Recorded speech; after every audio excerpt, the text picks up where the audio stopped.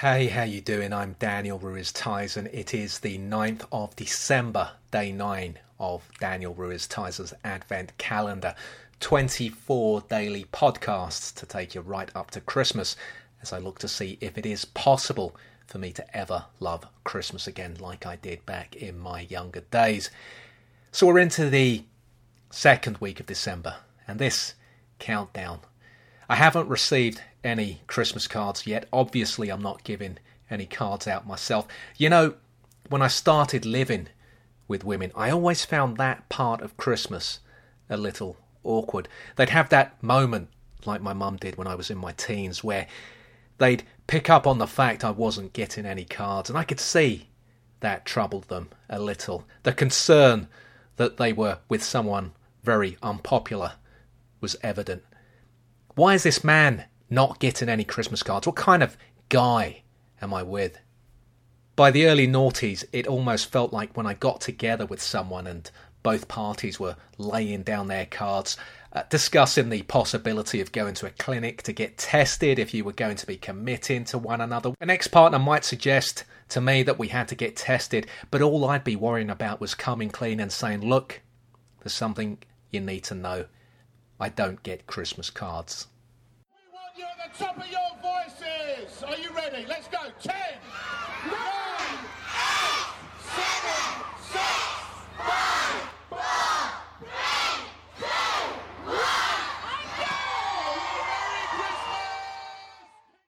I've got Christmas lights coming on in local high streets all around me now. It's starting to look very Christmassy out there now. I remember back in Christmas 85 getting an 88 from Stockwell to Regent Street. The 88 was one of the greatest of all bus routes in London pre-2000 before its route was severely truncated. And I was on the 88 that Christmas making my way to Hamleys with a couple of childhood friends when we got caught up in a large crowd that had gathered to see the Regent Street lights getting switched on by Joan Collins, then of Dynasty and perhaps at the height of her fame, and her latest husband, Bungalow Bill. I can still recall the build-up to those Christmases, that anticipation, that countdown, being 13, 14 years old enough now to go and do my Christmas shopping with friends for the first time rather than my parents. My heavily gelled head, side parting, didn't switch to the centre part until the spring of 86, reeking of insignia, wrapped up against the cold, the drafty open platform route masters, getting stuck in traffic on Regent Street, just a couple of stops away from Hamleys. When I think about it so hard, it feels like now, never mind yesterday. One of my friends from that time always used to get his Christmas presents really early as October I'm talking about, because the presents he used to get in the mid-80s, he always had to put them together, build them. He'd gotten into radio-controlled cars in a very big way, so the reasoning behind him getting his presents early was that those cars would be ready for him to play with on Christmas Day. Thing is, he got so good at building these things that within a day or two the car would have been soldered and wired together and it would be ready. Christmas Day would come along and he'd already have had his presents 2 months previously. I didn't understand how he'd managed to swing getting his Christmas presents so early. I used to love going to my English friends' houses at Christmas. First of all, it was always nice to be in rooms that didn't have beds in them. Their houses were so warm and looked the same by day as they did at night. Not like our bedsit, which was like a really crap transformer, changing into something completely different at night as beds that during the day were tables were pulled out and built. I liked seeing how different English Christmases were. There have been fleeting occasions where things have happened in my adult Christmases that have stood out as very Christmassy, unusual, which for me is what Christmas always was, a time that felt like no other time of the year to me, where things that I knew straight away would stay with me happened. Christmas Eve 2009, the first white Christmas in London in 30-odd years, was one of those. As estranged as I'd become from Christmas, I vividly recall how, despite how cold it was that night, I had this warm feeling inside me seeing that snow, though there was no danger of me picking up a snowball. When you grow up in Lambeth, you learn not to pick up the snow. That Christmas Eve looked like Christmas did on the cards I'd long stopped giving out. It was a beautiful night.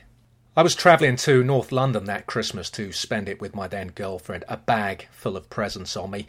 Might well be revising history there. There was a bag and there were a couple of presents in there. I don't know that I could say for sure that the bag was full. I don't know the north of the river too well, unless there's a reason I have to be there. Less so now since I gave up dying on the stage as a stand-up. I tend to avoid it. North London gets my back up like a takeaway coffee with my name written on the side of a heavily logoed cup. But this night, Christmas Eve, it felt like an adventure. I'd hung on to my job and been enlightened on the lathering qualities of sponges. I was working my way towards getting my own place again. It was Christmas, and I was determined to make an effort. This girl had one of these places where there were 5 or 6 steps you had to go up to reach the front door. My phone had died. I'd forgotten to take my charger to work. I turned up at her house, and for the life of me, I could not make it up those snow-covered steps. There was a railing, I think, on the right, and I was trying to hoist myself up with both arms, and it was like some It's a Knockout contest, a reference that might be lost on any listeners born after Joan Collins switched on those lights in Regent Street in 85. I thought, this can't be happening, it is ridiculous. I've moved around a lot. I do at least one checkout inventory a year, and I'll go to loads of viewings before I commit to a place. But ever since Christmas Eve 2009, I've always given any buildings with stairs leading up to the door the absolute swerve, because I recall the 15 minutes it took me to get to that front door and press the bell in that snow. But it's a Christmas memory. If I was putting together a box set of my memorable Christmas memories, I'd be okay with that memory being included. Critics might look at it and say, yeah, it's okay, but it's not great. It's Series 2 of The Wire, weak when you compare it to the rest of the Christmas memories. Fair comment. Nevertheless, I'm happy for it to go in the box set. What do I want from Christmas? Maybe something like that, some standout memory that makes me smile, that, however recently it occurred, feels like it's been with you for so much longer because it's so unforgettable.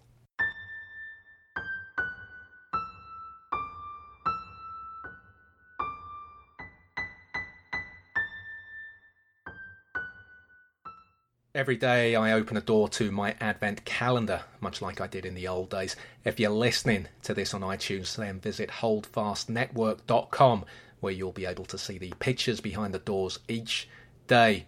And behind today's door are some carol singers. Back in 83 and 84 at school, my form class 1 and then 2 LE, we retained the same form tutor throughout our 5 years there, so we were always LE. We won the school carol competition, no mean feat considering there were 1,100 pupils. I don't remember 84 well, but 83 and our winning entry, the Cowboy Carol, has never left me. And I went along to see my old LE classmate Mickey Boyd, a man who would lose his hair less than 12 years on from that first carol competition victory and blame it on his unceremonious sacking from Kid Cop in the mid-80s, to talk about 83 and what he remembered, or, as it turned out, what he didn't. It doesn't ring any bell. Maybe I was off sick, I don't remember. Was I there? I don't know. I don't remember. I think you were, and the rehearsals were intense, and we had our year master overseeing them. On the day of the contest itself, we were coordinated in blue and white shirts. Some of us were told to come in wearing blue shirts, some of us were told to come in wearing white shirts. Rings no bell whatsoever. And I think what we sang was the Cowboy Christmas Carol. Oh, right, that old classic. Is that ringing a bell? None at all.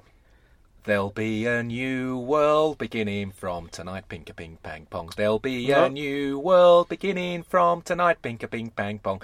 When I climb up to my saddle, gonna take him to my heart. There'll be a new world beginning from tonight, ping-a-ping-pang-pong. No? No, not at all. Lovely rendition, but not at all. Really? You don't remember Was anything? I there? Dan, was I there? The rehearsals went on for about 2 weeks. You wouldn't have missed 2 weeks of school. No. Though, admittedly, you did have nasal problems in the early 80s. I did. That may have kept you off school for a while. Yeah, but no, I have no recollection of it. I just enjoyed you singing there. No, thankfully I have no. And if I heard the whole song, I'm pleased I missed it, to be honest with you. We also successfully, we won that year, Yeah. but we successfully defended our title the following year. I don't remember the song the following year. I remember, the only thing I remember that whole horrible first, second year experience at school, pre-voice breaking, although my voice broke when I was in the second year, was singing Silent Night in German. And that is it. Stille Nacht.